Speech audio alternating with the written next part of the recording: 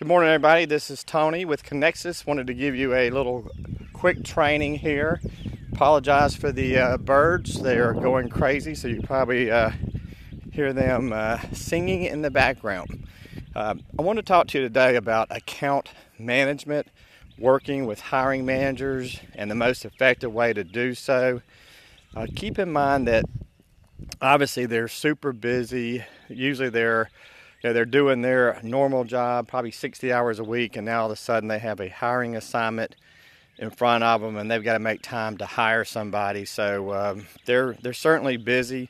There's a couple things you can do to help the communication, because here's the big thing: is you've got to somehow or another figure out how to communicate with this hiring manager and stay in touch with them throughout the process until they hire somebody, because without continual engagement with the hiring manager, the process just breaks down and nothing happens. So I would recommend, if you have a search, twice a week would be minimum for contact. If you have to go once a week, that's a little bit of a problem.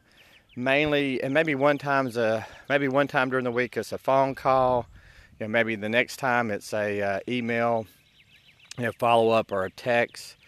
But here's the other side of it. You could be working on a job order that may be filled. Let's say that you talk to your hiring manager, on a Monday, and they're looking for candidates. Things are going good, and then let's say you don't talk to them again till the next Monday. Well, let's say Thursday or Friday that week, they found a candidate on their own or got a referral. Then all of a sudden, you could be working on a search that is dead. So you gotta keep contact, one, for your own well-being, to know if the search is still active. Because if you think about it, if you spend 2 days working on something, and that's, let's say, 8 hours a day or 6 hours a day, it's 12 hours wasted, if the hiring manager's already made a decision to hire somebody else. So keep that in mind. Frequent contact. You can always add value on those calls with the hiring manager. And let me say this before I get into that, is that, see, the hiring manager thinks the same, though. So in other words, if you're not talking to the hiring manager frequently, what they assume is that you have decided to quit working their search and you're not actively helping them, right? So they want to know too that you're helping them, you're working for them, and if you're not making contact with them, everybody tends to assume the worst. So that's what happens. All right, so then the question comes up, okay, what do I say to them?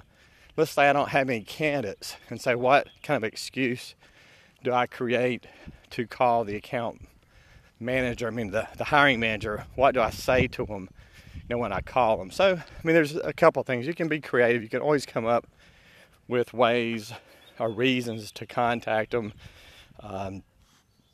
If you don't have a candidate, then maybe you send them a LinkedIn URL saying, hey, listen, I just want to make sure I'm really struggling. I'm digging for candidates. I'm pursuing this person. Would you take a quick look to let me know if this is a good candidate? That could be done via email.